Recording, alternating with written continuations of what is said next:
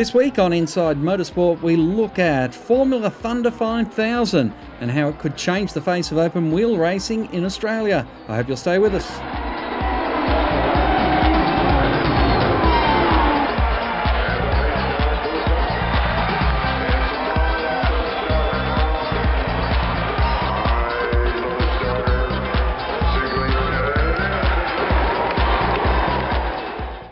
Well, Chris Lambden joins us on the line, and Chris, out at the Muscle Car Masters, they saw V8 power with an open wheel slant, a brand new open wheel car in the vein of what Australian motorsport fans knew as Formula 5000 from certainly the 70s and early 80s. Well, yes, exactly. Although I guess we never specifically set out to mimic totally Formula 5000. What we did set out to do was to try and create a modern open wheeler class that would, have some appeal in Australia. And these days, you've got to start with a carbon fibre car. So tick that. You really got to have a V8 engine, really. Yes. You've got to have big fat tyres. Yep. And you've got to have a sort of reduced aero effect so that so the car's about mechanical grip, and that's what we set out to do. Now, clearly, a number of those things were also part of the Formula 5000 era. So we have effectively ended up with a 21st century Formula 5000 car, and in fact, the high air intake that we've chosen to put on it is a bit of an acknowledgement to that era, which I think, and I think most Australians think was the golden era of Australian open-wheeler racing. Now, of course, a formula which has focused on V8 engines has not been around since, I would imagine, the early 80s, since the demise of Formula 5000, because Australia went down the Formula Mondeo, Formula Brabham, and then, of course, Formula Holden eras, which were a variation of 6-cylinders and 4-cylinder engines. Well, that's right. I mean, the whole world did that, didn't they? The whole world went off to smaller engines, and for in some cases, could seem like a good idea at the time. But to be honest, I think people look back very fondly on the 70s and Formula 5000 as I said, the golden era. All the big names from back then are very, very well-respected drivers and so on. So.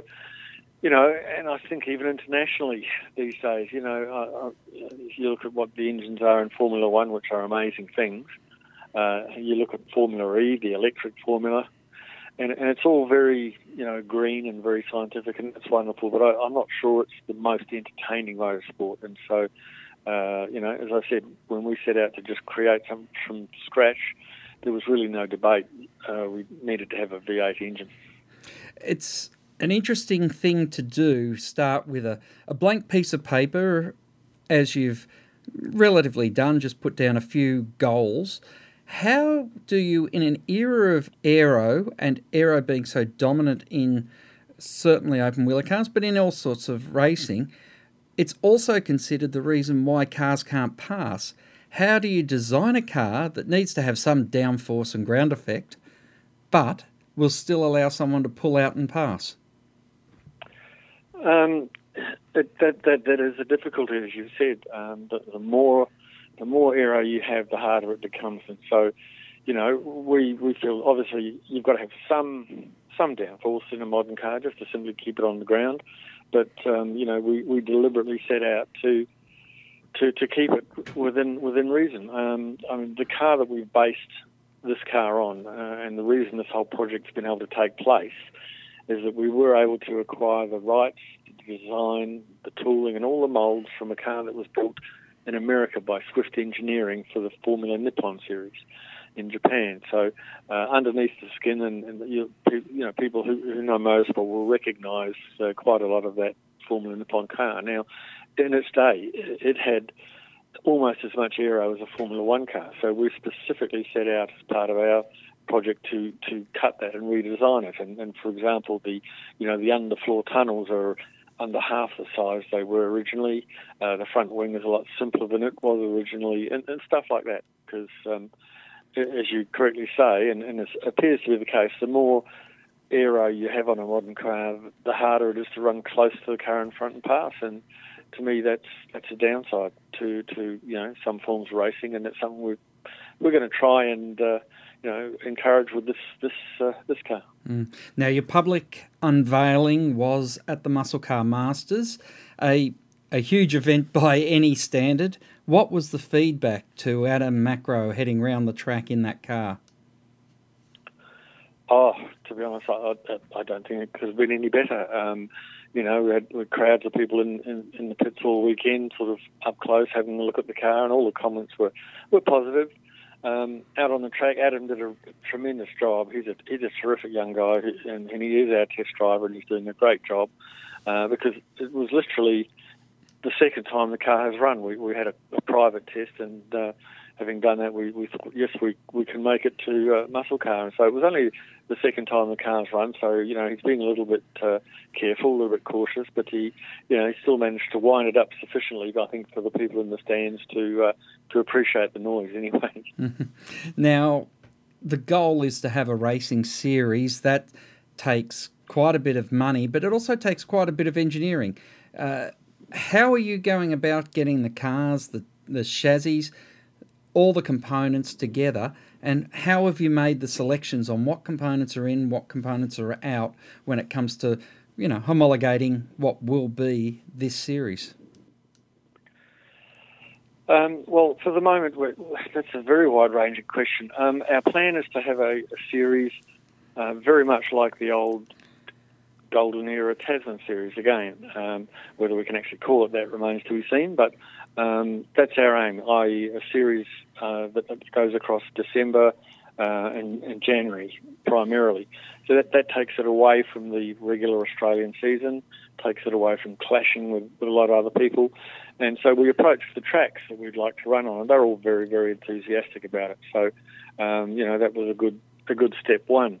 In terms of getting cars out there, it's now very, very much up to the people in motorsport to make that call. We've created what we think is the right car, and we've got a series which will, as I said, run in New Zealand in December and Australia in January.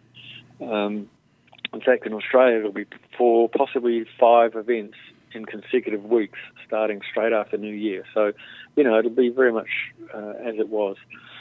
So we've created the car. We think it's had a great response. It's now up to interested parties, drivers, teams to literally come and talk to us about acquiring a car.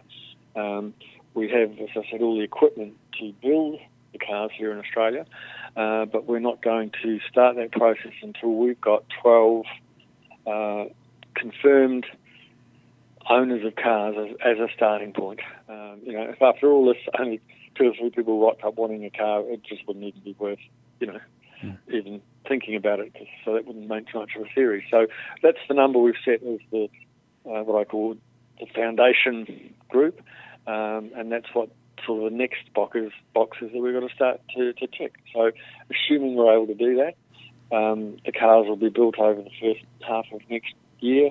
There'll probably be a couple of warm-up events further on in the year, and then the main series that we plan to run in December and January. We'll continue our chat with Chris Lambden next week on the show. In supercar news, they raced in Auckland last weekend at Pukekohe, and it was Shane Van Gisbergen becoming the first New Zealander ever to win the Jason Richards Trophy. Not even a bump from his teammate Jamie Whincup that spun him out of race number 3 was enough to stop the New Zealander going on and extending his lead in the championship. Yeah, that's pretty special to win that trophy. I'm pretty stoked, but thanks everyone out here. The support's been awesome, and to get the JR Trophy, everyone loved him. He's such an awesome guy, and to finally win that as a Kiwi, I'm over the moon, so thank you. It's a month away till they head to Sydney of the final round of the Supercars in 2016, and we'll bring you all the action from there on Inside Motorsport. Until next time round, keep smiling and bye for now. Inside Motorsport is produced by Thunder Media for the Community Radio Network.